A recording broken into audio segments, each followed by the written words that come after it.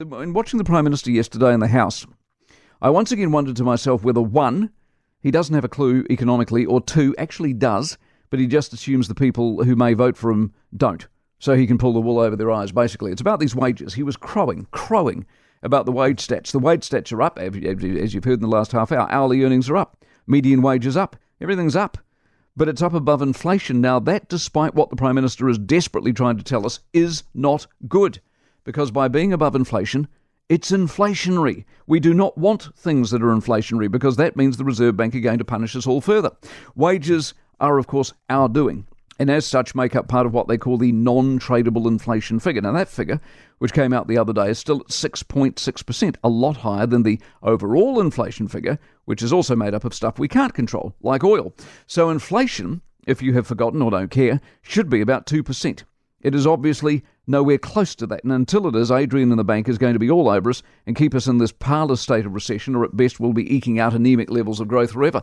Now, on a personal level, as we've said, if you got 7%, what do you care? Cost of everything's going through the roof, so you need help. But here is the insidious part of all of this. We're only here because the government borrowed and printed money and ran the economy into the ground at a time when a lot of the economy wasn't actually open. Then when it was, it couldn't grow because we had no people, because they wouldn't let them in. Hence you get inflation exploding. Now, it happened in most places, obviously, but clearly it happened worse here.